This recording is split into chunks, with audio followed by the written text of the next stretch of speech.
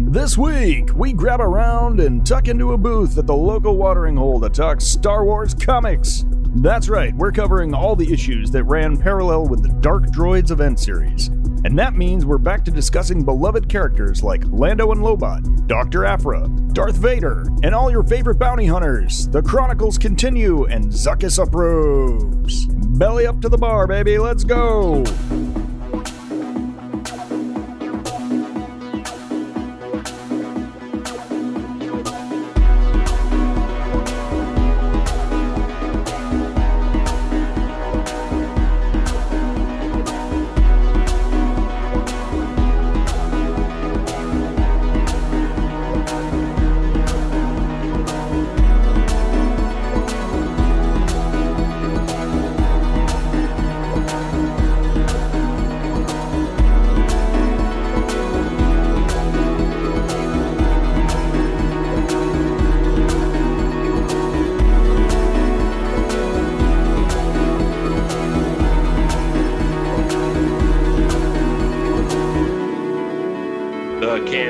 Chronicles continue. We're back. We're on Castel, hanging out with Lando and Lobot, drinking some calamari rishkate. We're Tonneray wine. We've got some scotch over here. Ben's got what do you have in your hand over there, Ben? They just called it the Wild Bantha. I don't really know. It looks like a beer. Wild Bantha. I need to try that one. Yeah. Grab a seat. We're hanging out. We're talking comics this week. This is going to be a fun time. I'm waiting to talk about these issues, and I can't wait to jump into the sort of stories we love. Star Wars main run, Darth Vader, Dr. Aphra. Can't wait, guys. I've been waiting. Yeah, me too. Yeah, I was blown away by this week, man. There's so much stuff. I know you guys had read this like months ago, and I just like flew through it.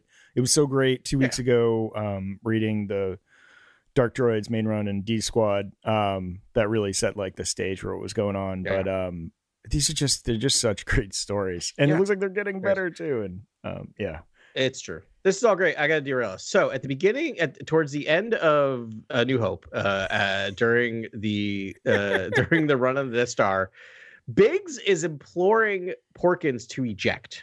Yeah. Yes. Eject. What happens if Porkins, wearing a helmet with no spacesuit, ejects? Doesn't he just die instantly? You know, there might be some sort of bubble that appears.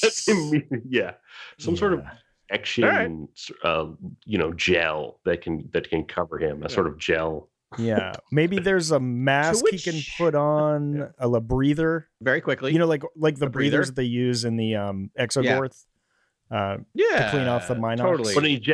And all of the face that's exposed and everything else will be just fine. Maybe ejecting is the cockpit itself, sort of. Yes. Oh, all right. There we go. So then he lands on the Death Star, and then what happens to him 2.5 minutes later? Kylo Ren just brings him up to see Snoke at that point. Wrong movie, but okay. Yes. Right, way wrong movie, but now I like this. Now I want to wait. So you're saying that Porkins lives? I'm just saying I would just love a scene where someone from the Death Star, Tarkin, if you will, or someone comes down and finds him in the case. And poor Porkins just sprawled out on the side of the Death Star, like ow, ow, ow, just sliding across it, waiting for it to explode. Just here. He slides down a window, like one of their like transparent steel windows. He's just like, ow.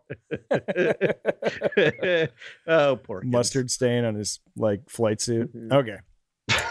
That was Porkins' corner. I think it's a certain point of view story that gives you a lot of Porkins' internal thoughts, which is great.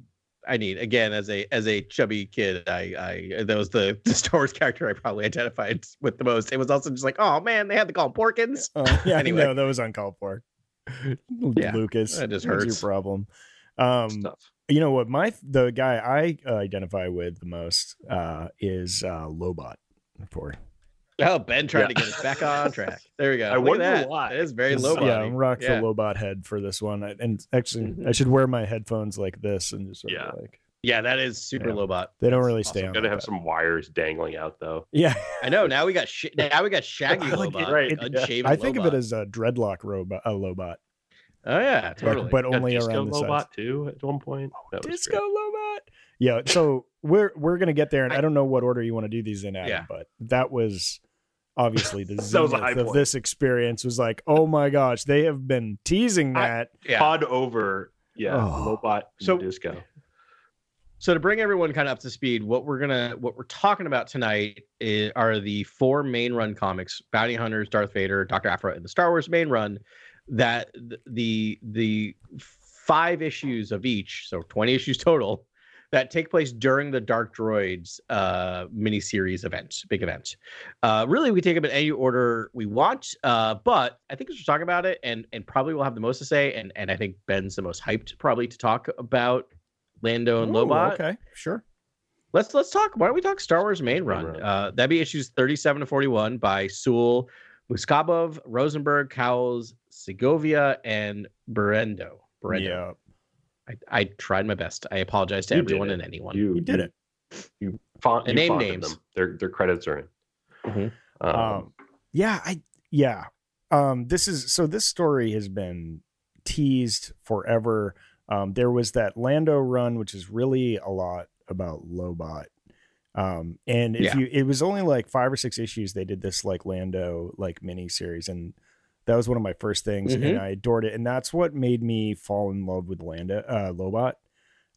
They like it really still just gave so much depth to Lobot's character in like a really meaningful way. He's like, and they talk about it, he's like the one grounding principle for Lando. He's like, Lobot like confronts him. There's a ton of just human Lobot, which I love. That's like, I mean, that's why I want poor Lobot to be saved. Because like I just like his human interactions now. So they had all those flashbacks, and it was just like, there's a great scene where he would, Lando admits that Lobot's the only person he tells the truth to. Otherwise, he is a prolific liar. Yes. More lies than truths comes out of that man's mouth. Like that's just his. Yeah. And he's also very influential, and I think there's a great few panels in these comics that highlight Lobot sort of telling Lando that people follow him and that people will follow him, and he's and Lobot essentially is a follower of Lando. That's his character sort of archetype, and I feel like that's a really beautiful moment, because and then like you guys are saying, Lobot's almost like Lando's heart, or at least helps him walk the right path, and I feel like and have sort of moral principles and things that we admire, and I feel like Lobot's part of that. And I think that when you see this sort of struggle in this issue and these few issues where he's in pain and they're being hacked and all the Dark Droid stuff is happening, and then what happens to him on the ship on Home One or whatever Akbar is. That was just so cool. I was like, this is just so cool. It's really showing off the relationship in a really fun way, and I think Sewell just so it's so good. That's the thing. So if you haven't read these issues, again, we're always going to implore you to read the comics. They're wonderful. They really add to it. But if you haven't read these issues, like 4 out of the 5 of these issues are solely focused on Lando and Lobot. Like there's a couple of moments of our other main characters, but this is like a Lando miniseries that really is, as Ben you kind of alluded to, is almost a follow-up in some ways to the Lando miniseries that came out, like you said, years and years ago. And it's much needed. It's so fascinating that, like, you're right, like Lando is the moral compass. He's basically the person who calls Lando on his BS. And the second he's gone, Lando immediately slips back into the rogue, the scoundrel, right? And gets him into a heap of trouble, which is leading to something I'm very excited about in the comics. But we'll talk about that when we get to the end. Oh, yeah. That should be interesting. It was. I do like when Lando's like, I have to be me. I was like, nice. Yeah. I was like, yes, you do. Yeah. But that's the duality. It's awesome. Right. Yeah, he is. I mean, it is really a trinity of like what his personality, like he is the scoundrel and the rogue. And I guess that's also the liar part, but it's the duality with he's also a leader of people, of just like Grant was saying. And like, that's pretty much, that's him in a nutshell. But I did love, so there were some duplicate panels from that original Lando series and this one in a flashback. And it was, essentially Lobot's last request before Lobot goes dark mentally, in his implants take over. He said it was for Lando to fold his cards and do something good with his power, pretty much. Like, I'm paraphrasing, but that was pretty much it. Yep. And it's just it's so powerful and so cool, and encapsulates what both of those characters are about. But poor Lobot has been I guess he's able to see and think, but not emote or talk or It's terrifying. That is such if a you nightmare. think about Lobot, I mean, it's especially disturbing considering what Lobot's name comes from. Yeah. It's just a portmanteau of lobotomy, right? Like, it comes from a lobotomized robot. It's portmanteau of those two words, if you think about it. And so they're literally Sewell, I think, looked at that and went, oh, there's an idea. What is a lobotomized robot, right? Basically this idea was a lobotomized human, and that's turned into a robot, and that idea of just trapped in his own brain. It is horrifying. There's also something issue 4 of this, I think, when they're in Jabba's palace, is there are scenes that they took straight out of the movie Aliens. There are panels that they illustrated straight out of the movie Aliens, that was which I'm terrifying. I loved it. I'm this is wonderful. This is just awesome. This is some of the best Rancor stuff I've seen in Star Wars. Yeah. But there's a couple of panels I almost wanted to go back and rewatch Aliens and screen grab and put them back and forth, because I swear Muskova looked at Aliens and just did it and just subbed out droids for Aliens and these characters for the crew of whatever, but the Space Marines anyway. But it is terrifying. And the other thing I wanted to ask about, and I don't know when a good time is to do it, so I'll just do it now. It sounds like we are actually going to get our Lando show, right? From all intents and purposes, it seems like Donald Glover's talking about it. We know he is in charge of it. It seems like it's moving forward. It seems like a no-brainer. You don't want to give up on the Donald Glover train, right? They don't want to give up on having this person attached. Well, Atlanta's one of the best shows in the last 10 years. One of the best characters. It's going to be so good. And so the other side of this is Lobot is a character who gets 5 minutes of screen time, right? But has been so well developed in the comics. Do we have to get Lobot in the show? Do you know what I mean? Is it? I think you do. Yeah. And again, back to the implants and back to our discussion of just what's going on with him in a cerebral way. It's so cool when the medical assistant droid, the 21B, highlights what those implants are all about and how he's just going through all these different military strategies, computing, every different tactical route, and sort of there's no space for anything else. I would love to see that on screen. I would just love to see a character introduced in a Lando show that is this, I don't know, this incredible sort of number cruncher, sort of sidekick.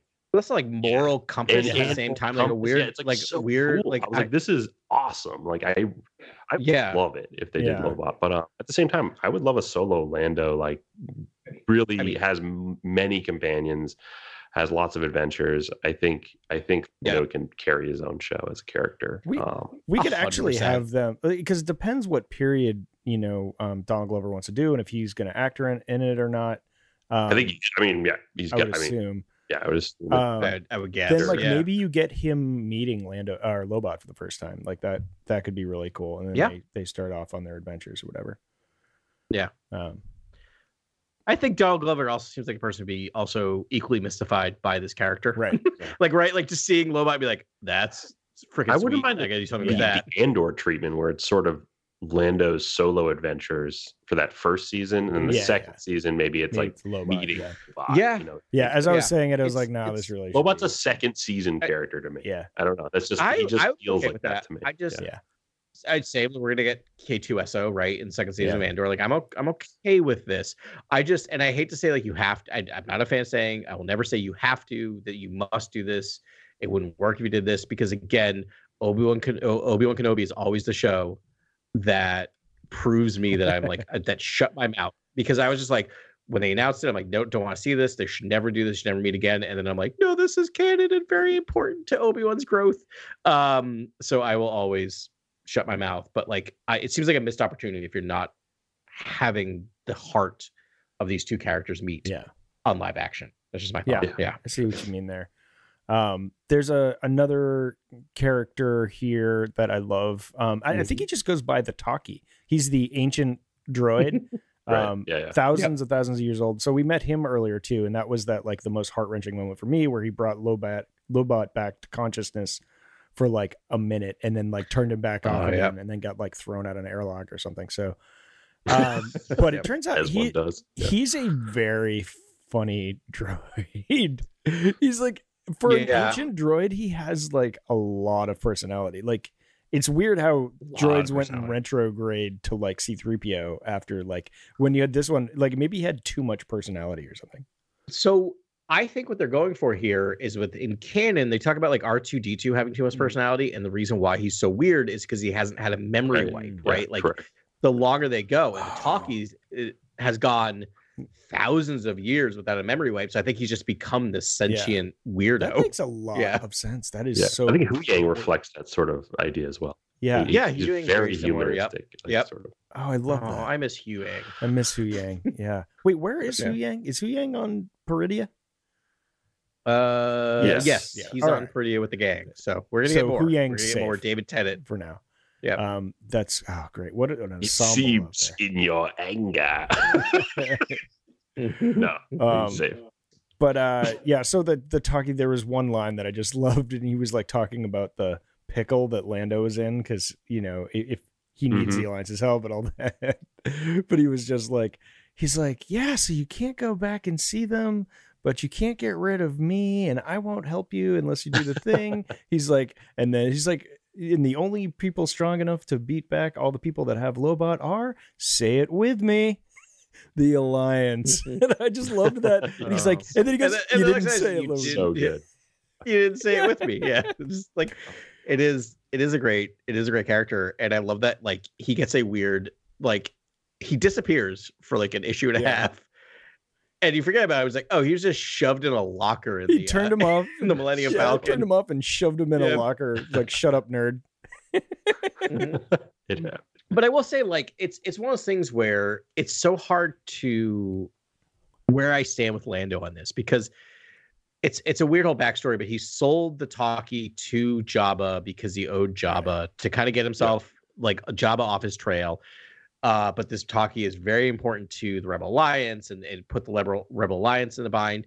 And in the end, like, he did like fully just come clean in order to save Lobot. So there is this moment of just like, he admitted to he tried to lie his way out of it. And when it came down to, do I keep lying and save my own butt, or do I save my own friend? Yeah. He saved his old friend, right? He saved his friend at the point of putting himself possibly in the the literal firing squad of the rebels, right? Like, he is now going on trial. The sentence is death. Also weird that there's, I don't know, every time someone's like the rebels, like, we have a death penalty. I'm like, you have the death penalty? All right. This is still Mon Mothma's rebels. They were a dark force. I guess that's true. They are. I mean, I guess that's like Saw Gerrera's like, I will join the rebels, but I insist on a death penalty. Right. Yeah. There's now, Adam, or whatever class. The rebels are dead serious. That's true. That's true. I guess it's true. If I'm thinking about Andor, you're right, and I'm thinking about Rogue One. It does not surprise rebellion me. Now. It's like it's not your grandfather's rebellion, Yeah. Actually, it is my grandfather's rebellion, because my grandfather's rebellion would definitely have the death penalty. Right. I guess. Sorry, no. Yeah. I would just say there's just a modern upgrade in terms of grit and darkness, in terms of rebellions. Yeah, I love that scene at the end where there's sort of, there's the standoff and blasters are pulled. And then we get Luke as like the voice of reason, who's just like, how about you just fix Lobot because it's the right thing to do, and you put your blasters away and we all just like chill out, which is like what I was thinking. They're like, no. I love when farm boy Luke comes out occasionally. We're just like, Leia's just like, no, we've got this. That's not how the real world works. Like, no one's gonna just stop being in their own trenches, unfortunately.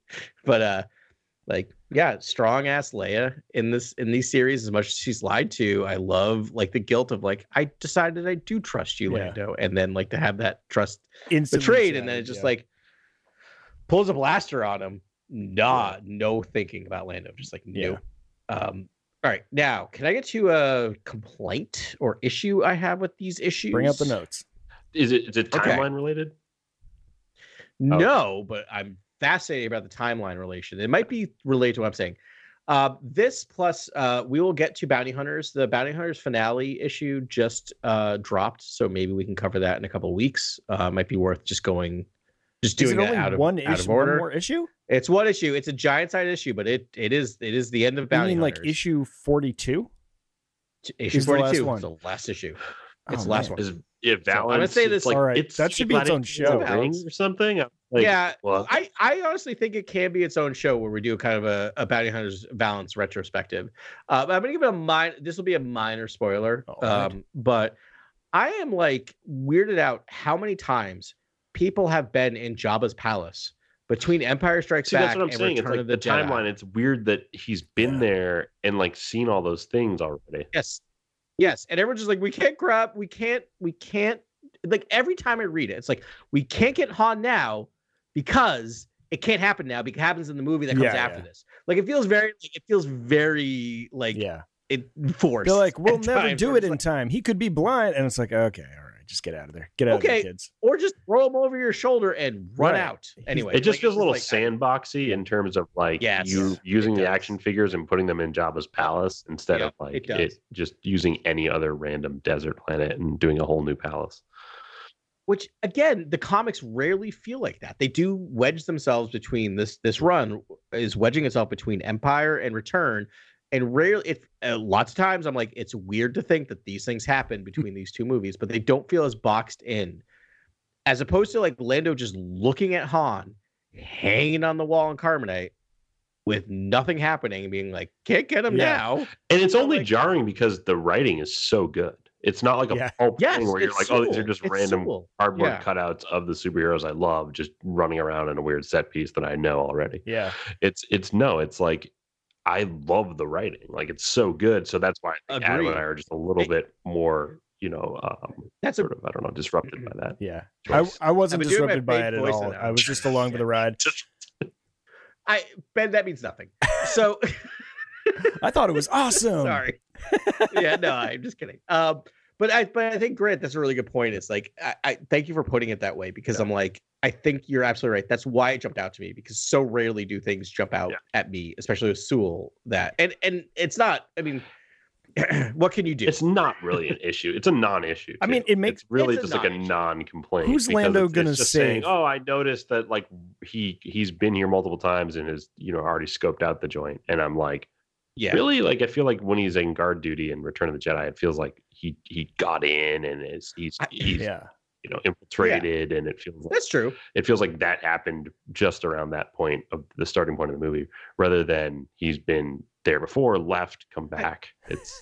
And I guess you could argue, right, because he does in this issue tell Leia and Luke, Han's and Carbonite has him hung up, whatever, and you think about the movie. Neither of them react to the fact that Han is just sitting there as like as a trophy, right? So I guess you can kind of back your way into it, going, okay, it makes sense. Let me just explain this to y'all real quick. Okay, so please, who knows more about carbonite freezing than Lando? No one. It's his carbonite freezer that froze Han, right? Oh, I love this conversation. So he knows. Yeah, so he knows how long it's going to take him out of it. Secondly, who does Lobot save first, Han or who does Lando save first, Lobot or Han? It's Lando. Lobot, he does talk about in the comic how much he's like, we don't have love lost between us. Like they do not, like Han and Lando are not close friends. Lando's like, oh, that's a bummer, buddy. Anyways, I gotta go save my friend. So I haven't seen this alleged second time he goes in and out in Bounty Hunters or whatever, but it's not Lando doesn't go in and out. That would drive me nuts. It's someone else looks directly at the thing. It's just like, I've done my job and I'm leaving now. And I'm like, just take him. Sorry. Yeah, I get it. Yeah, but anyways, that was the simple mental gymnastics I had to do to get around that. It doesn't the work. It feels like I could see them showing their work at times, right? Does that make sense? Like, it's not I get it. Like, I get it. I bet you I could go back and read the issue and be like, oh, this is fine. There's nothing wrong with it. I think Yeah. I'm not as fresh as you are, Ben, reading this issue, so I'm just. Yeah, I am. I read it today. You read it today, okay. And I bumped up against it again. But I will say, I will take that if it provides me with the horrors of two things, of the horrors of the droids coming after them in Jabba's palace, because that's amazingly done. Again, reminds me that Sewell is so good at writing Star Wars horror. Like, give him just a horror thing to do, like straight up horror. And the little amazing Boba Fett moment of just like, Boba Fett's like, is like, get the hell out of here. Wait, and Lando's like, if Boba's worried about this, we gotta go. We gotta go. Yeah. Which again, maybe that again helps support Ben's argument, right? Just Sewell is, he's an ace, man. He really is. If I had to pick one person to write Star Wars for the rest of the time, it might be him. But it's just so on fucking point. Rad. I did have one question for you, and I'm sure it was intentional. Did you notice spoiler alert, and the best part of all these comics for me was Lobot finally does get fixed at the peril of Lando. Lando's going to face a tribunal, presumably in the next issue. But when Lobot's talking to Lando, spoiler, we have an inter story before the trial of Lando. Sorry, go ahead. Okay, good.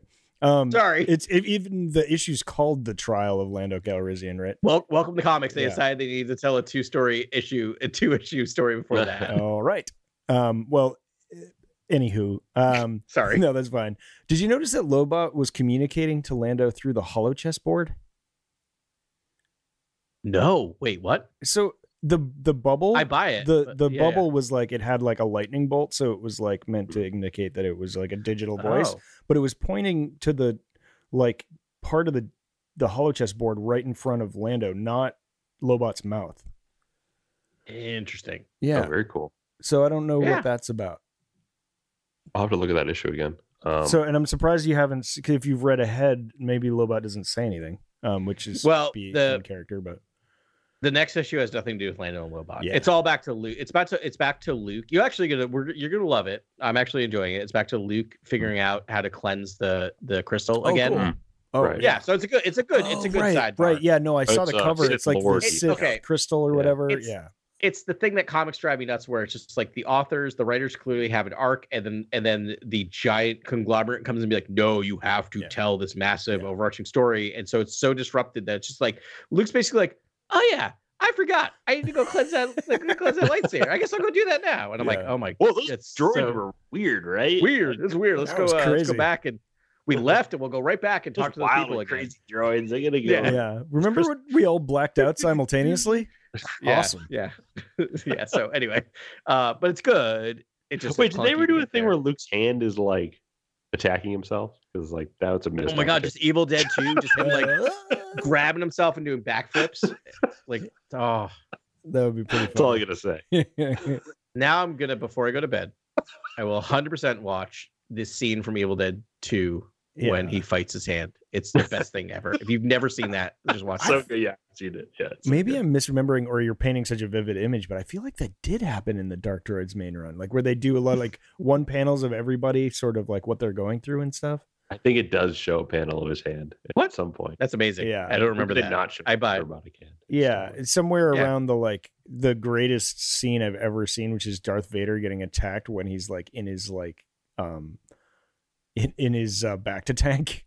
Oh my god! I was expecting to see that again in Darth Vader. I lied to you because I told you it happened to Darth Vader. Yeah. I lied to you, Ben. I was waiting for that. I told you that happened because it was so vividly done in Dark Droids. I did the same thing. It's this weird, like, it was so vivid that I remember it being longer in a comic, and it's not. It's not in it. I apologize. It's not in Darth Vader at all. Well, thank you. And I apologize to our listeners. I apologize to our listeners as well.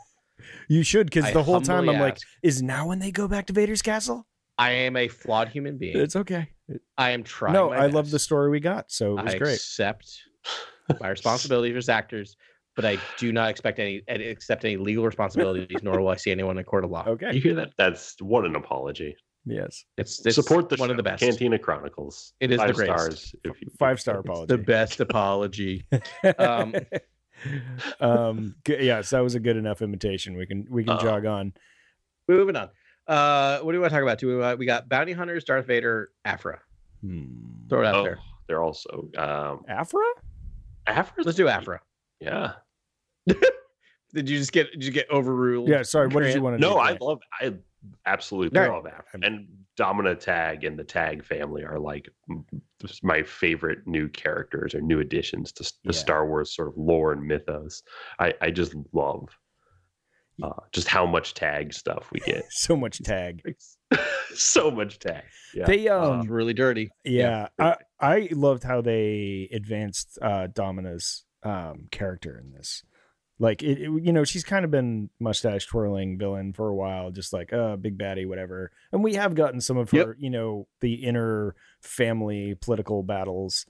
But this, not like flashbacks like this. Really, there's it's very true. Flashback stuff in this. I will also say, because we're talking Domina Tag, and it happens in the first issue. We're talking about Dr. Aphra is the horniest Star Wars comic, and I am here for it. I'm just saying, like, I am like give us we talk about the fact that we don't get like romance or sex much in Star Wars. That's true as long as you're not reading Dr. Aphra. Yeah, right. Everyone's hooking up with everyone in this comic. Yeah. And it's awesome. Yeah. It's great.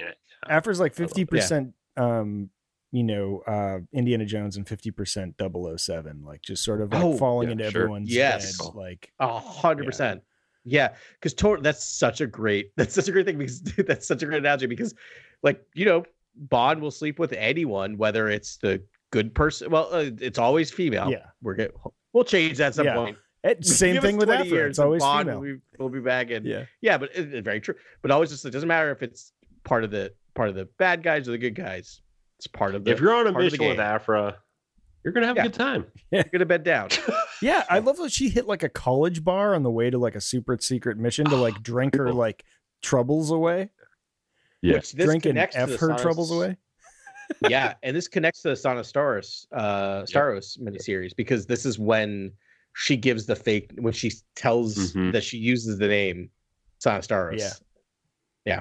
Oh, this is when she uses Staros on the. Okay. I love a connection. I love a little doesn't matter, but it is a little. I think their relationship is I think transforming into something of great importance to like. Yes, all of it basically, and I'm like, wow! I'm so excited. I'm also hoping Sana Staros gets her main run. I hope that continues in another 5 issues, because that was so good and it was really good. I just want like both. I want the angle from both of them, and so like I just really I'm really hopeful in seeing more. That's the other thing, and not to philosophize or I don't want to keep hitting on this, but like I love the fact that so much of this is about like Aphra's relationship with Sana Staros, Aphra's relationship with Magna Tolvin. And like, but the fact that there's sex in this doesn't take away from the fact that there's also like connection and love. Yeah. Like it like Alyssa Wong, who's writing this, is avoiding a morality tale, right? Of like sex equals bad, sex equals death, in terms of like what we see in like horror movies. And so I'm just saying, like, I appreciate this, like, you could trust your reader. Yeah. Right. Like we can separate these things a little bit. Actually, I mean, I had a really interesting read on that. So, I mean, for Grogu, Domina Tag essentially in the first panel just drags Aphra into her bedroom with an amazing bed, by the way. You could land a, like a Lambda class shuttle TIE fighter there. And just smashes, Aphra, and she's down, but I feel like, but no, I'm getting there. Or in the show notes. Yeah. Verbatim. Yeah. But then like, I really kind of felt like that little like detour to that college bar on, it's Zerania, Zergos, Zulos. It had a great name. I actually translated it. And you got it? Zolzhaus. Yes. It's just like German, like electro punk. It's some sort of Galater 3. Zolzhaus Galater 3. Yeah. Nice. I'll have to add that to my but my read on her like drinking herself stupid there was to get over essentially getting raped by her boss. Yes. Good call, Ben. The second you started talking about that, like I did not put that together, but like the second you said like that happened, she went to a bar. I'm like, Yeah. Oh no, yeah, it's the power play, right? It's the use of like, yeah, it's inappropriate. Well, but so it was disturbing. 100%. And, I mean, awesome because it was disturbing and accurate. I was like, oh wow, they're just doing that. And just lucky, I was not in that. I was not thinking that, but now that you say that, that's I think you pretty much nailed it. That's tough stuff. Yeah. Or she just hates herself because she went along with it or something. No. Well, Oh boy. I'm looking at the panels here. Yeah, I don't know. I mean, she's drinking two glasses of booze at once. That's clear. What you're saying is very clear to me, and that's I think I know. Now Ben, say that. Yeah. I'm thinking Aphra and like, you know, what her character is in terms of like Star Wars, and like to me it's like she sometimes is in too deep, like always. That's just like, but like she's this genius who can get in too deep, and I don't mean in too deep in terms of like you're doing a mission or you're on the trail of something and you're basically gonna die or something perilous. It's more of like you're in too deep, like when she gets thrown into space and like she's just in like a half second she's from a pressurized cabin to space. Like there are just moments where I just feel like she's struggling against the void, and so that's where all the love I think blossoms from, and all these relationships blossom from. It's like I'm struggling against the void of the pain and the terror that's out there in the galaxy, and I want to live in the moment, and this sort of stuff. But there's also disturbing dynamics like what you just said, Ben, with the dominant tag. I wasn't even thinking that. No, I thought there was a mutual attraction. So did I, and maybe it was my salacious mind, but I'm looking at the panels now, and I think Ben called it because I'm looking at like Aphra's being her confrontational, like jokey self, which would come off somewhat flirtatious, maybe, but like literally you have them in the bedroom and they're talking, and Dominatag pushes her on the bed. Aphra says oof. Dominatag talks, forcefully kisses her, like her eyes are open. She says, that's it.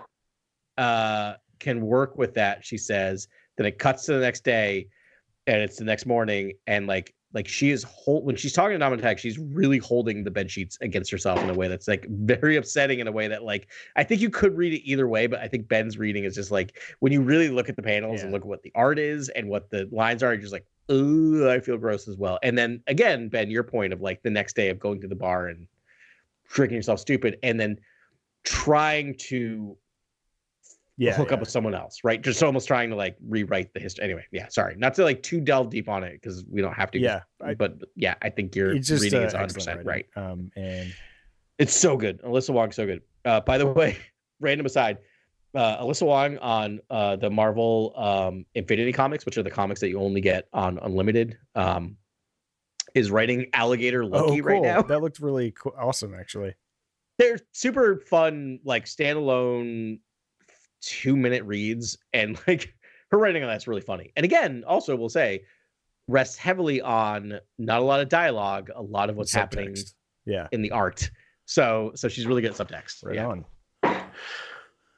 I mean, this one, I mean, I think we hit on like the major points of it. There's a lot of things happened. A lot of relationship focus. Yeah, I mean, she was sent on an info reconnaissance mission essentially to figure out what's happening. I liked the side of Domina that was like child prodigy programmer, like engineer. And like then grew into a leader as well. And then I love the idea, like it just makes of course the tags were in a bidding war to like create weapons for the Clone Wars and like would pit, against both sides. So I just thought that was a fun bit of lore tie in there that they made their own battle droids that weren't used. Mm-hmm.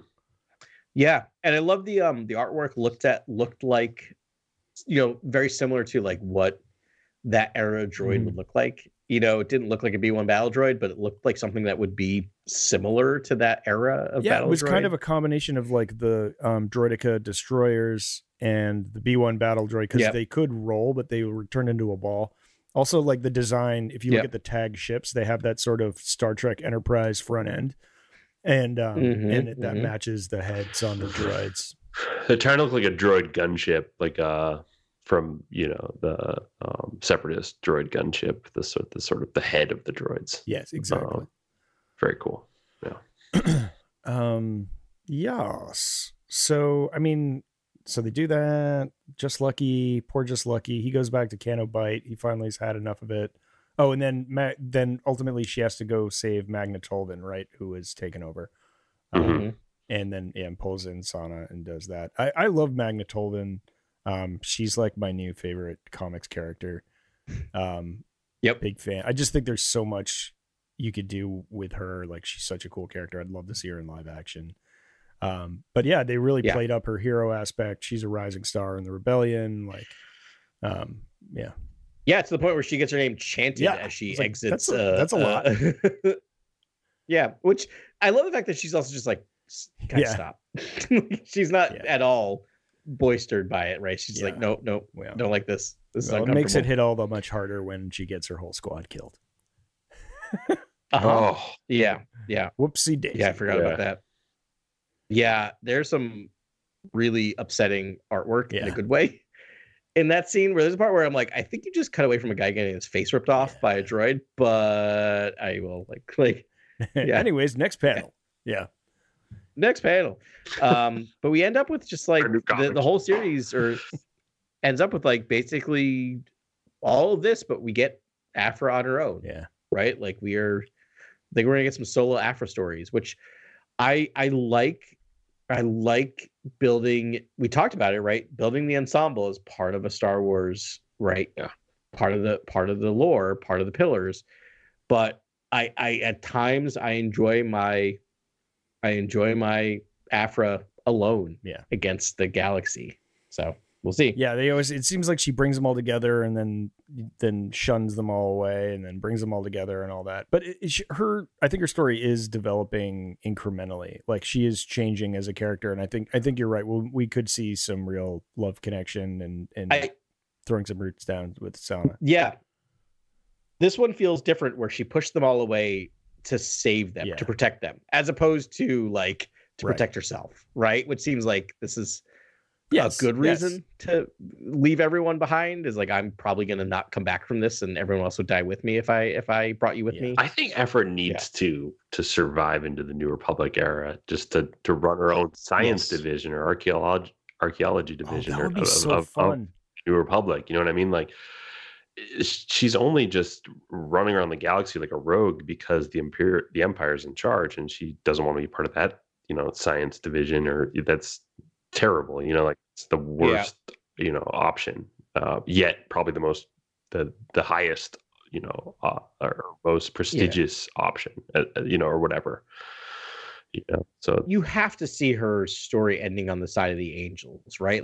Or the Rebels. I mean, in terms of the Angels, but I feel like the part of the storytelling is just like Lando's an amazing character, but somewhat pigeonholed in that he's we see his turn at the end of Empire Strikes Back into Return of the Jedi. There's not a lot of length of storytelling and of watching Lando turn from a rogue to a rebel. Right, there's just not enough time there, which is fine. I mean, that's the movies. There's nothing wrong with that.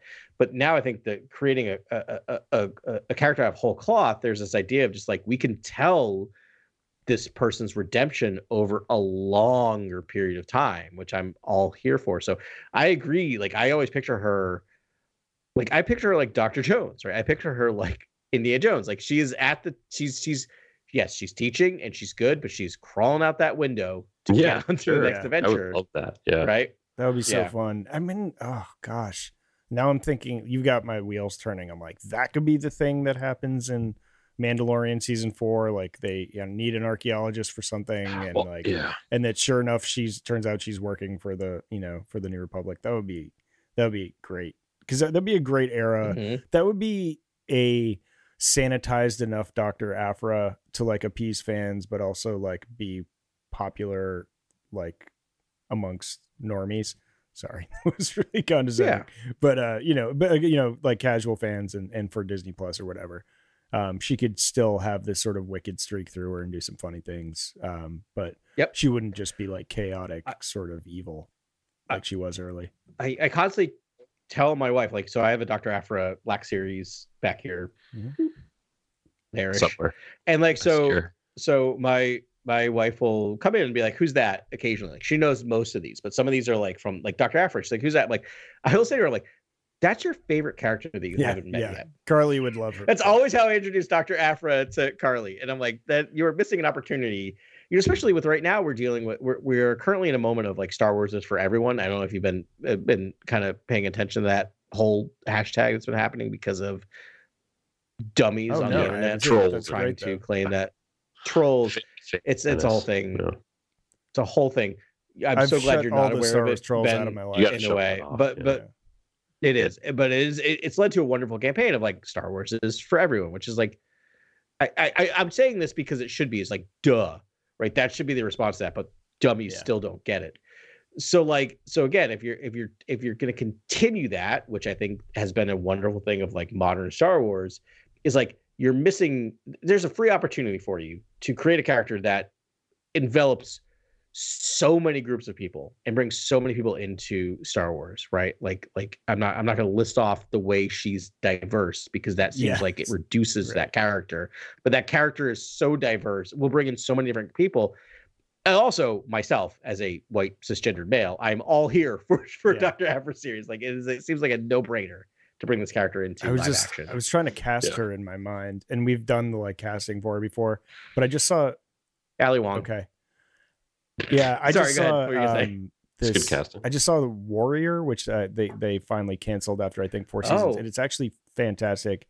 I saw it pop up. I didn't expect much. I was expecting sort of corny kung fu, and I love kung fu, but sometimes it's just super corny. No, it's actually based on some writings by Bruce Lee. I guess he like wrote sort of the basis of the story, and the acting is fantastic. Like I want to pretty much everyone in the cast. Like there are 10 actors in there that were fantastic that could seamlessly slide into Star Wars, and most of them were Chinese. And that there's a couple like Irish characters or whatever, but the bulk of the cast, and I can think of like 3 female actors from that show that would be like that are snarky and funny and like could do Chelly Aphra. Perfect. Yep. Justice. Anywho. Yeah. I've seen like Jessica Henwick rumors or fan casting. I remember that. And she, she's obviously in Glass Onion and Matrix. Yep. I can see that. What was the Resurrections, most recent one? Yes, Matrix. Resurrections. What a confusing naming. I thought I thought Revolutions was the most recent one, but it's Resurrections. Revolutions it's Resurrection. It's like how I know we talk about how confusing the Thrawn, the naming archetype for Thrawn and for the High Republic, but boy, I got those down more than I got the Matrix movies. Yeah. Reloaded, Resurrection. No, Reloaded, Revolutions, Resurrection. Yeah. Yes. What's the next one going to be called? Recycled? Repeated. Rebirth. Reborn. Renaissance. Rebirth, Reborn. I don't know. Renaissance. No, 100%. 100% going to be Matrix Renaissance. Sorry. But that's a great segue to the comics, actually. And speaking of Thrawn and Thrawn Alliances and how confusing that naming scheme is, I think they're adapting Thrawn Alliances to the comics, which is really cool because those are kind of just like, kind of, I don't know, obscure sort of new canon books that you wouldn't think would be, priority to adapt, yet they're being adapted. But it's so juicy because this is the one with, I think, the Anakin Thrawn story. Vader, yeah, I think. I think it goes both. It goes between both times. There's a lot of great visuals in that first book too. So like, I will probably collect the singles for this run. They're really good. I think this is the third. This is the third Thrawn novel that they're adapting in comics. Yeah. I think they've done it before, which is wild. Think about it, because they don't normally do that for any of the novels. They do it for the movies and TV shows. But I think Jody Houser wrote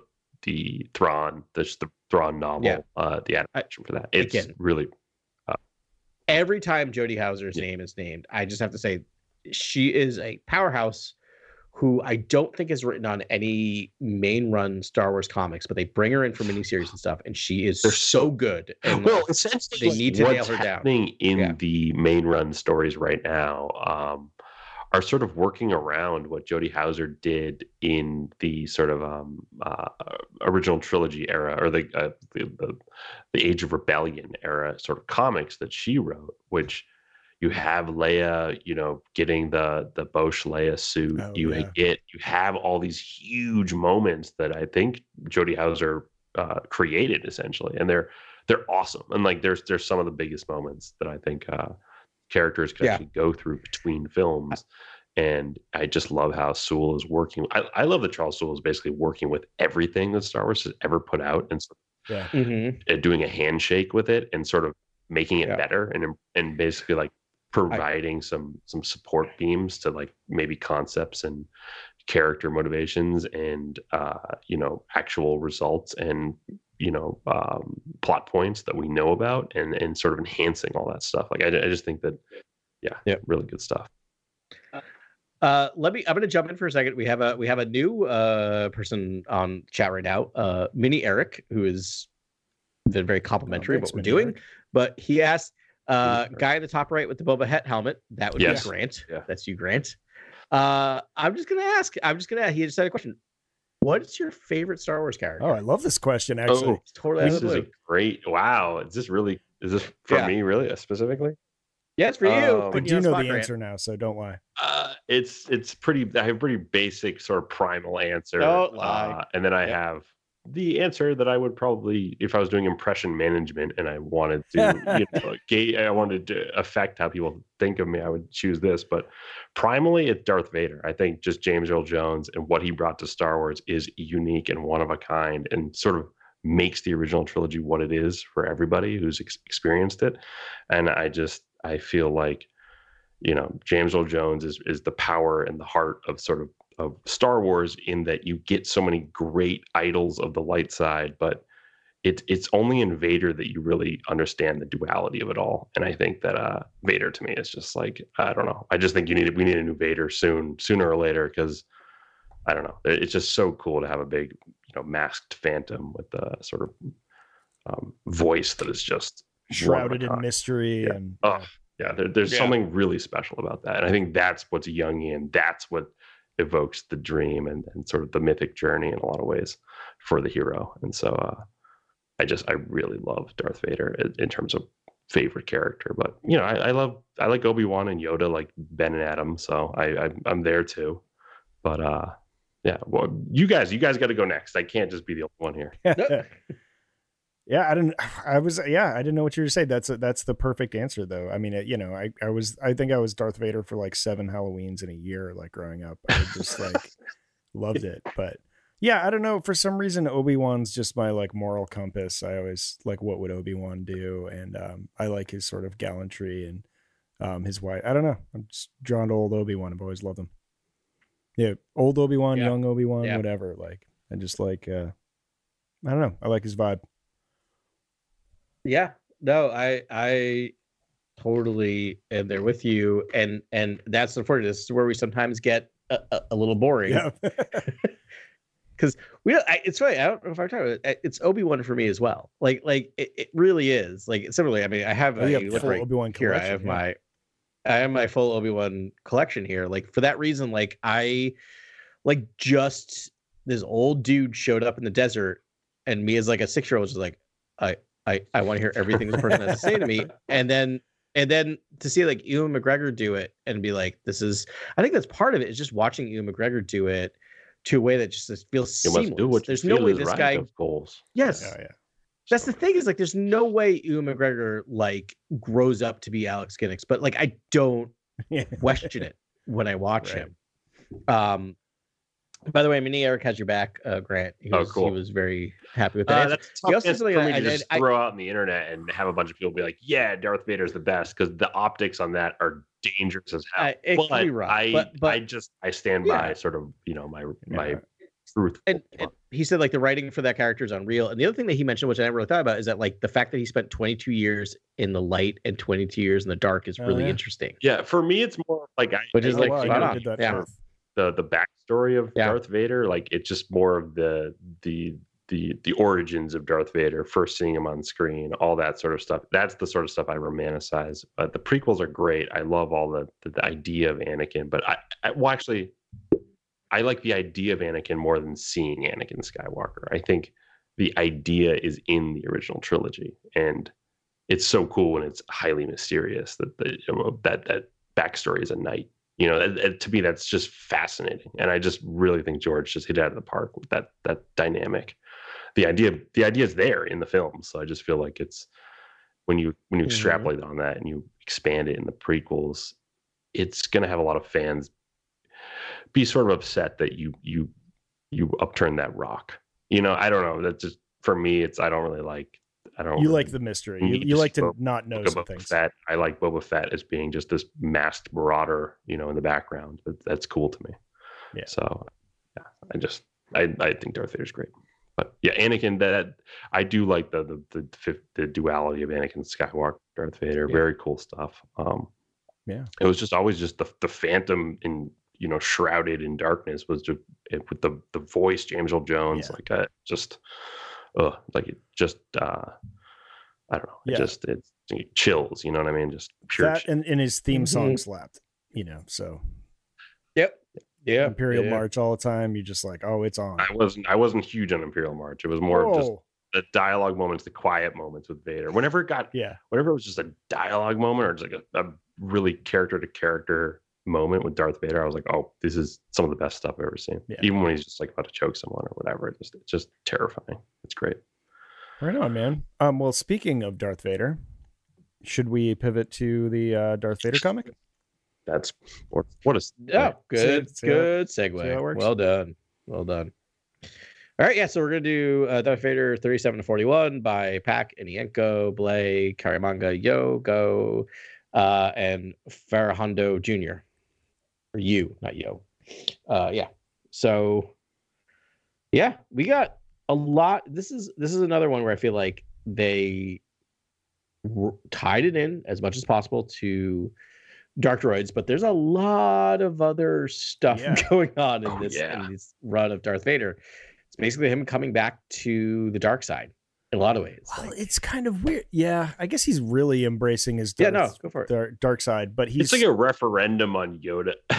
Yoda dialogue is just getting parsed apart and just, I don't know, sort of nailed to the wall, and then they're just basically trying to come up with counterpoints to almost everything Yoda said in the original trilogy. But in this one, it's about hate leading to suffering, and Vader deciding that no, hate leads to power, and sort of being empowered by his hatred, and that's like a big running theme from the get-go, right? In the Vader issues we read. That's part of the Sith creed, right? Like there's like the Jedi sort of mantra, but there's a Sith mantra that's the opposite, like the inverse. And I think, do they use any of the same words though? Because yes, I think they do. Okay. I think they use like fear, hate, whatever, but it makes you stronger, whatever. Yeah, Sith code. Here we are. Yep. Through passion I gain strength. Through strength I gain power. Through power I gain victory. Through victory my chains are. Nope, I was wrong about everything. Okay, but there's no hate in there, right? No, there's not. There's no hate, which is weird because you feel like they would just like take the inverse of everything, right? I really thought that's what they did. But fear leads to anger, anger leads to hate leads to suffering. Like that isn't the Jedi code either. That's just, I'm just talking about Yoda dialogue. Like you'd say, right? Yeah. Well, there was some sort of like coaching by that droid that was a droid for a Jedi, and I couldn't tell you who that Jedi was right now, but he was saying like you need to like actually to like solve this problem, you need to embrace your Jedi teachings. So maybe that's why he droid that had a Jedi master basically. Yes. Was with a Jedi master, with a Jedi knight, and I don't know which one it was, but it looks a lot like the training droid from The Force Unleashed. And he was a training droid. He has a giant red sort of eye on the front of his eye in the center. Yeah. He's cool. Yeah, I thought that was really cool, and almost trying to like dive deep into the Force with Vader, and it really sort of is reverent about the Force and about the Jedi, and I thought that was really cool as a sort of juxtaposition. And I love where he's just like, no, you have to learn to like use the Force again, and it's like, no, I'm just gonna go ham on all these droids for another hour. Yeah, just gonna get it out. I'm just gonna just kill them all. But that droid was very cool. Yeah, I mean, but we're also at a point in this story that we've gotten in the past the Emperor testing Vader. Yeah. And now they are at the point where they're actively trying to kill each other. Yeah. Yes. Yeah. Right. Yeah. And again, it's all for this, but there's a point where Vader straight up flies a ship at the Emperor and is just trying to kill him, and the Emperor's just no. It's wild. It makes sense. This is what Sith do. Is how they test their power. Yeah, this is the infighting that we're, definitely doesn't relate to our there's no parallels to our current day in any of this, as we see the Sith infighting and the dark side sort of tear each other apart. But Grand Vizier Masameda, the Emperor, Vader, this is a triple prong. Everyone is basically has barbs out for Vader essentially, and it's cool. Yeah. It's really fun to read. I was this is great because it's this is the infighting. This is what you want to see, because people aren't going to be down with Vader. Vader basically is all about Vader. He's learning to be selfish almost, or Greg Pak is almost taking him in I guess Vader's starting to self-actualize and understand his power a little bit. Is that what's sort of happening here? As I read, is he starting to become a Sith master? Right, Not just he is this is what if we got to the point where he did kill the Emperor and took over, this is Darth Vader that we would get to, right? He's learned the secret of harnessing hate for power, right? And being ruthless to a point that is not just petty. The other thing I was going to say about the Emperor, which is just ruthlessness personified. Sorry, late in the night. As I read it, he basically just destroyed a few blocks of Coruscant in order to shut down the droid uprising. Right? He just trained the lasers on everything around the Imperial Palace. Order 23. Right? That's what I was reading that as. Yeah. Wild. Again, not surprising, but just well, didn't Leia just set up a strike mission on the Imperial Palace days before? Yeah, she did that as well, and so he's just well, F you anyways. Yeah, I've been waiting for this battle for a long time, and they just, their relationship ebbs and flows, but it's pretty exciting to see a Sith apprentice gearing up to take down a Sith master. I'm just pretty excited about that, but he's still overmatched, man. So I was doing a little bit of research there. Sorry, I sort of fell out of that conversation for a second. That droid is not named, but it is a Jedi training droid. And that one in particular aided Jedi Master Kirak Infila. And I looked up the training droid from Force Unleashed. It's the same shape, but it has two eyes instead of one. So they kind of iterated it a little bit. Interesting. But I mean, the homage is definitely there. Cool. So we have that. Yeah. These are pretty metal issues too. Just Vader, just wrecking house. Yep. Cool. Yeah. I don't really have too many notes on this. Just love Greg Pak's writing. I love the flashbacks, Greg Pak's just constant use of flashback and weaving in Obi-Wan, I guess recent as Obi-Wan, sort of Anakin, Obi-Wan, story moments, using all that stuff. Really, really great stuff. Yeah. And we'll talk about the Schism Imperial. Later at a later date. Right. That's the most recent one, or maybe that was the last panel. It's teased. It's the last panel that is then examined more. I'm into the Schism Imperial. I can't wait to see what they bring to the table. Masamada's got, Slime Moore, her crew, which are the Schism Imperial. We will meet them in upcoming Vader issues. Very cool. Yeah, I don't mind it, other than it seems very comic booky, but I'm interested. I need one parent appearance with Slime Moore. where she's just taking a call from parent or something. Yeah. Come on. That is like, okay. I will say that Andor season 1 is a 9.5 out of 10. And the only reason they didn't get a perfect 10 out of 10 is because they teased and did not show Sly Moore. That's it. That's all. Check off Sly Moore. What did you do? The only reason why it's not a perfect 10. Yep. You could have just seen like Sly Moore just in the distance out of focus. That's it. While dinner party at the party.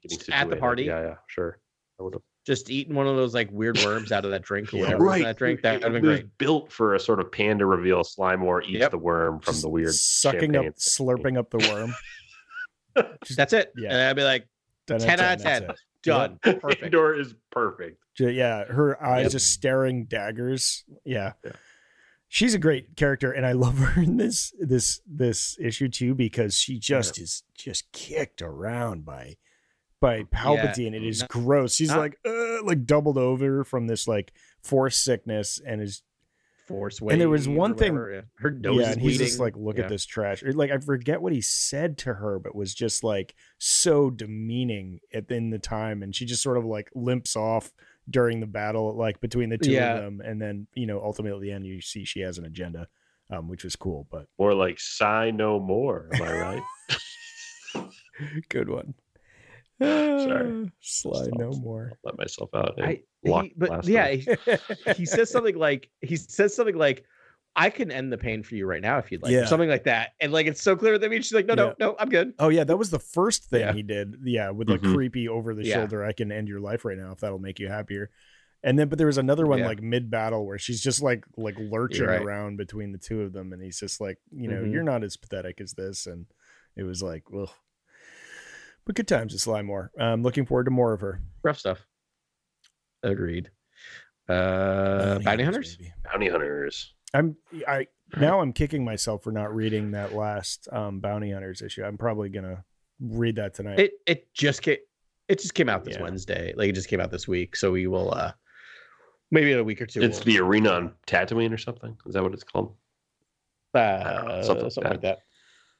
So it's called the Secret Weapon. Oh, okay. But on the cover it's Death Match on Tatooine. I saw that. I was like, that sounds very Bounty Hunters to me. Very monster truck. Oh, how I'll miss you. Sunday, get your Bounty Hunters. So I guess if it's ending, they do need to really tie up Bylert Valence's story, because he's the main character of Bounty Hunters because reasons. And you would think they would have to do that. So they're attempting it. And it's like, once again, like, we're almost rid of Bylert Valance, and then no, he's pulled back from the brink and kept alive. We are teased with the fact that they're going to hunt down and kill him because he is a merciless killing machine at this point. She even had him in the crosshairs, and I was just like, and just can't do it. It's like, why can't you do it? I would have done it. Why can't you do it? This character does not show up in anything post this. There's no reason you can do this. This does not affect canon at all. Like you can kill him. It's fine. Doesn't harm anything. He has grown on me a lot. What about page count per character though? In Star Wars comic history, is Valance high up there? High. Has he been in a lot of comics since in the old EU days and everything? Even the new EU, just with this run alone, he's in there as much as Aphra. He's so much. I think like Aphra, he's almost like a sanctified comics character of just the comics medium almost. Sort of that, and he's romanticized for that reason specifically. Therefore, we shall probably have endless comics. It's never gonna happen. But Grant, that's interesting. I need to go back to a comment that Ben said before that, which was, "I'm sorry, you said he's growing on you." Well, a little. Listen. I gotta throw some flowers. I like now. You guys have been on the. Oh, good. And I hate him. And the reason why I'm on the fence is because of what Grant had said, where he's sort of the opposite number for Vader, and I mean he doesn't have the Force or anything. But there are a lot of similarities, and he is kind of a tragic figure. And I don't know. When I think of him through that lens, then I'm like, all right, this makes it, this is an interesting character. They've done some things. But the thing is he just gets kicked around all the time. And it's like, he never really gets a redemption. I think his wife's already dead. he's got like nothing to live for, and they can't make me believe that he does. And and it's like his life is one tragedy over the other. He's got this like Kyotian, like that's not the right word, but Don Quixote-esque like mission to save Han Solo for some reason, and it's like because Han Solo saved his life one time. I don't know, or like helped him out one time. That's a pretty good nitpick. Yeah. I do think that's pretty good prosecution of maybe why the character isn't an iconic sort of like Star Wars character at the center of the story for a lot of us. He just takes L's, dude. Like even in the Squadron series, the TIE Fighter series with Han Solo, like he just took L's there too. Yeah, it's like his origin basically. He's like an anti-hero Vader, really, in a lot of ways, where he's like does bounty missions. He gets into the odd scrum with people, but at the same time he has a good moral compass, and he'll do the right thing, but he also showcases that sort of like hybrid man and machine sort of dynamic, and sort of explores that when Vader is dealing in mysticism and familiar relationships and Shakespearean drama and things like that, where Vader is not always in the cyborg sort of realm and sort of talking about that stuff, but Valance is. He's like, I live here. But then when they started working on the Mourner's Wail and like his backstory, I thought that was cool. I was like, okay, this is cool. Like he comes from, was it the Unbroken Clan or Mourner's Wail? I don't know where he comes from, but Mourner's Wail, that was cool.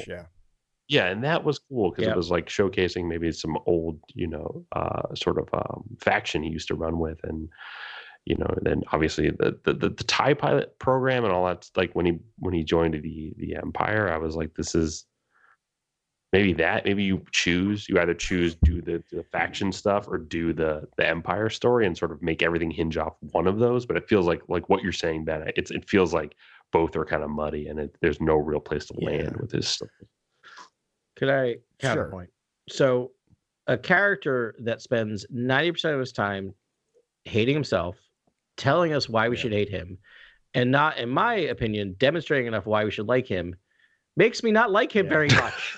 You have convinced me, Valance. I don't like you. I agree with everything you're saying, because you have not, in action, proved counter to what you're telling me in however many issues. Because the thing I noticed about bounty hunters, and I love Sachs. Sachs is a great writer. He does wonderful stuff. Like the Tales the Galaxy's Edge was really wonderful. And I like bounty hunters. I just don't like this character. Let me make that clear. Because one thing I noticed is in the second half of this series, when it moved away from just being Valance, and they started building out the team, and it's all the team stuff, I'm like, I am here for this. I'm really enjoying this. I like all the stuff. And then the Valance stuff, a character that is so depressive and so hates himself, and it's just so in like, anyway, it's hard for me to get excited. Tough guy to like. That's just I get argument. It. You needed like a narrator for the audience as you sort of, meet all of these bounty hunters, these like key bounty hunters. And it's just like, okay, so it's Valance, but yeah. And I guess you need a guy that can never die because they're always in the crossfire. It's like, it may be his end. He may, I don't know, either way he's going to go, but he made it to the end of Bounty Hunters. So it just means this whole time I'm just like, well, I could have used some more Bosk or I could have used some more Boba Fett, or, I could use more IG-88 or I don't know, all that. Yeah. I don't know, but I did the rest of these characters. They introduced a lot of new characters as well. I mean, Tashu Leech and Tianga built out. And Losha. Actually, I really, by the time I saw Losha, get back together, I was like, oh, okay. This is like, I love that she got buff all of a sudden. Buff, like swole Losha. Yep. Yeah. Because she's just like, whatever. Totally. And she got, I don't know. I just thought it was kind of great. I feel like this is the series I'm looking forward to. Weirdly, I'm looking forward to the most of rereading in order, because I think I will appreciate it more, because they did like per capita of all of these comics, second, for like really close in front of Dr. Aphra, create a whole new cast of characters. You create a whole new like area of the universe, which I appreciate, of the galaxy. Yeah. Yeah, and they gave us Forlom and Zuckuss moments. Right. I mean, that's the other thing I'll say is I will always be grateful for so much Forlom and Zuckuss, my two favorite. I thought Sax did a great job. I thought he gave us more Forlom and Zuckuss than I thought we would get. Yeah, I was very happy with him. And did not disappoint in terms of like they made them. They're such weirdos, and I love how weird they are, and they didn't back away from how weird they are. Yeah, there was like one line that I love so much, where I think it's when we have mindless Valance, and he kills the Claudite there, Catan, what's his name, Katak. Oh, yeah, and he's beating up Zuckuss, and Zuckuss just goes, "Stop hitting Zuckuss." Stop hitting Zuckuss. Yeah. He talks about. I do love that vicious like killing of the Claudite. Yeah. It was just like, oh well, it's a shapeshifter. Maybe he's fine. Maybe he's shifted it. No, he's dead. He's very, very dead, or it's very, very dead. I don't know. Yeah. Yeah, good times there. I love me some Dirge too. Lots of Dirge. Lots of Dirge is great. Mm-hmm. I love that he got tied in here too. I mean, I guess you could make any character a bounty hunter under the right circumstances, and he'd be doing that. You know, Dirge has got to eat too. I guess. Maybe. I don't know. I have to ask you both. How do you feel about new Vukora? I've always liked Vukora. But did you? Didn't Adam not like Vukora because it reminded him of like? Do you know Batman why? Do you remember why?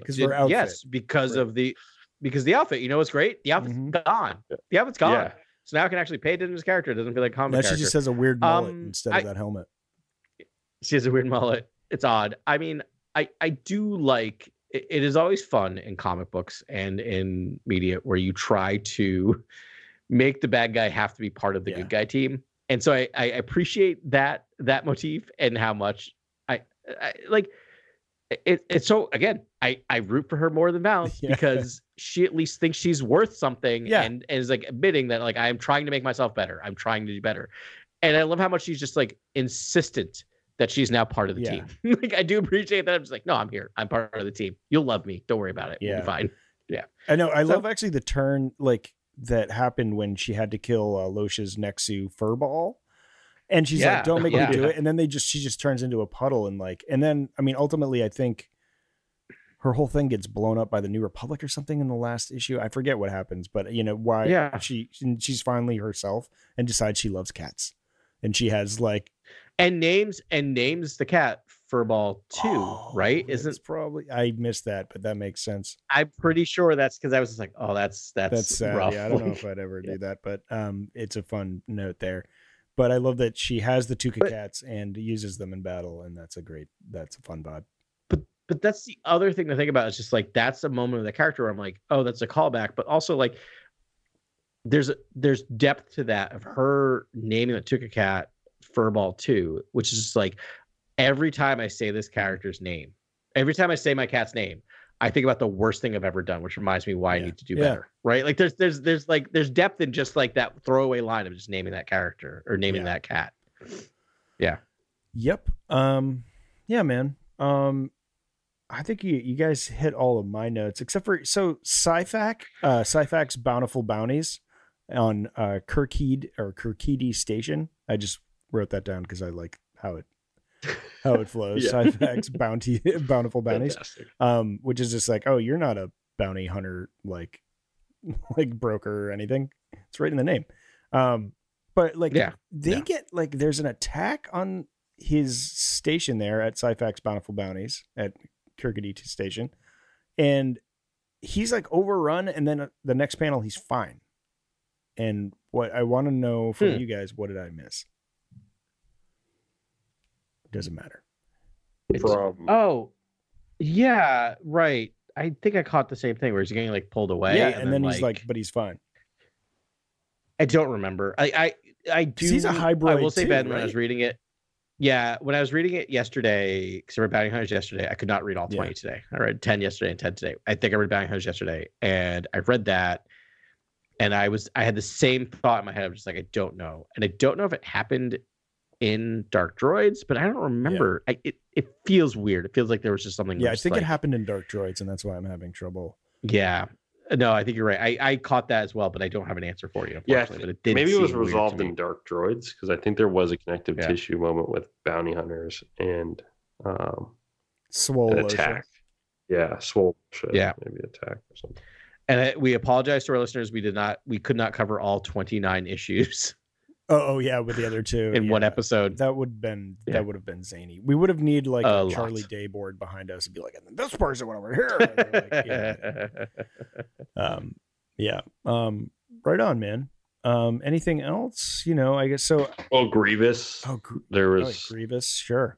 Yeah, Grievous stuff. That was great. Yeah. And Django. It was wild places. Like we get more droid content in these Dark Droids period of comics than we've gotten in a long time. Like there are so many new droid characters and hybroids, especially in bounty hunters, that are really cool. All storylines right now, there are new droid characters popping up that are just fantastic. Yeah, I love that attention to droids. Just like attention to droids would be a great title for the app. Darth Vader has his own like cadre of droids around him through this, and they're really it's like the leader of the like droid assassin guild, that weird training droid, G9, who is the ball, who I love, and then Zed is the his main, who's been around. Sidekick. And they're hilarious, and they just have this really cool dynamic. They kind of deep dive on all their personalities, and it's pretty fun. But yeah, you must be stoked, man. I mean, it's just waves and waves of droids, and if you take the time to like study every panel, you're like, oh, what's that? Yeah, there's crazy stuff in there. Rad. Yeah, but I'm loving all these runs. So glad we're covering. Glad we so good. I'm very happy. I thought I've talked about before, so I won't rehash it. But the Dark Droids crossover went really well for a crossover as good as you can. But I'm now looking forward to, now that we're past all of this, to kind of like each of them going off in their own direction and really focusing in on characters. I think so. Bounty Hunters ends with the next issue 42, and then immediately following is Sachs, the same writing crew and drawing crews, off to do Jango Fett. There's a Jango Fett series coming. So fun. Yeah. That's gonna be fun. So this, you can see, is kind of leading up to it because we got some Jango Fett crossover. There was Jango Fett in these issues too. 100%. And just reading that, I'm looking forward to his take on Jango. That's a character. Like, give me more. Such a great character to explore. That'll be super fun. Yeah, ultimate bounty hunter, right? Like that's he's a different take on the bounty hunter, and he's almost like classic bounty hunter in that he is just taking the bounties and doing the work and not getting lost on side missions, endless side missions. But again, I guess I'm excited to see what Jango's adventures entail, because he was all business. So guessing there probably won't be ensembles. It will probably be, a darker, grittier. Maybe that's the place where you explore the tone of a sort of a darker, gritty bounty hunter. Yeah. And it makes more sense. I mean, I think our biggest complaint about Bounty Hunters is that the title of the series, Bounty Hunters, and it spent so much time only on one character. But this series is called Jango Fett, right? So if we get 10 issues of just Jango Fett being Jango Fett, pulling in some random people, but it's mostly focused on him, it makes sense. Yeah. Like that's.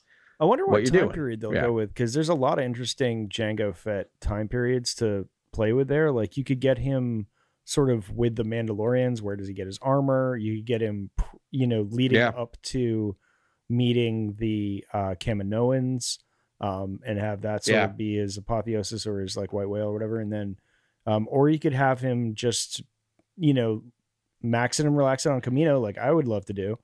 And then, doing a couple, side missions for extra scratch or whatever, with a kid, raising a kid. Like that would be fun. Jango as well.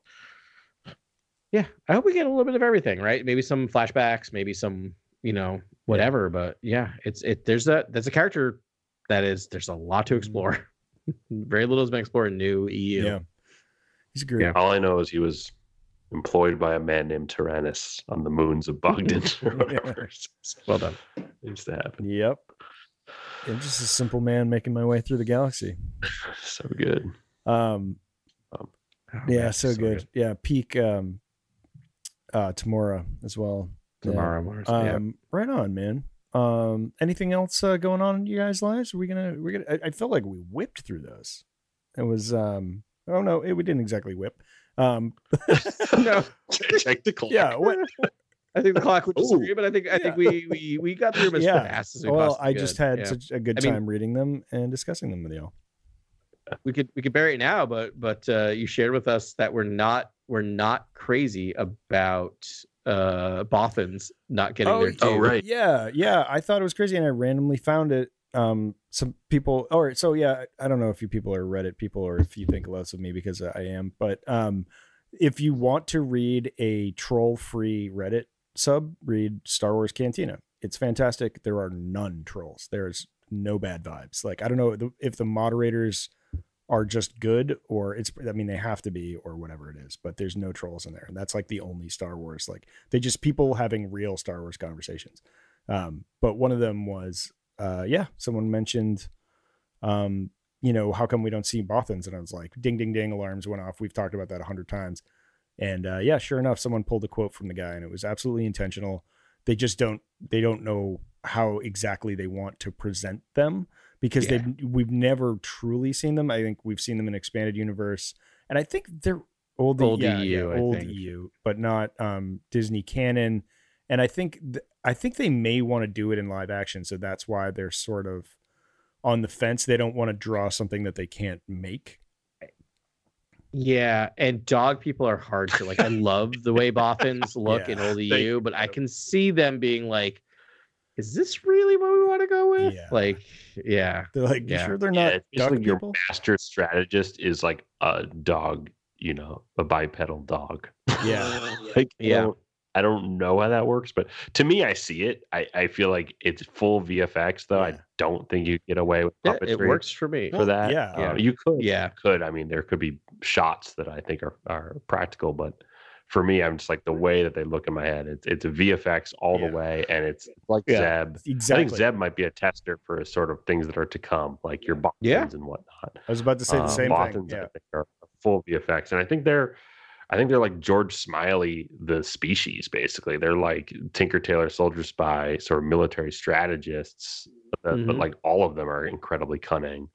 And and you almost have them, I would love some espionage or I don't know, stealth infiltration scenes with Bothans or something. Luthen meets a Bothan. I don't know, like the character that meets I could totally see it in should Andor be a super spy already. Like it should be in that demographic. Like you're like only your Luthens or your I don't know, Vels, like I can't are going to meet a Bothan. Like it's hard for me to think that any other characters are going to come across Bothans, because Bothans run like Bothan space, and in Legends they have their own basically like sector of the galaxy that they control, and basically traffic all the information in that sector, block information from going in. Like it's a very cool thing to explore, but it's also a sort of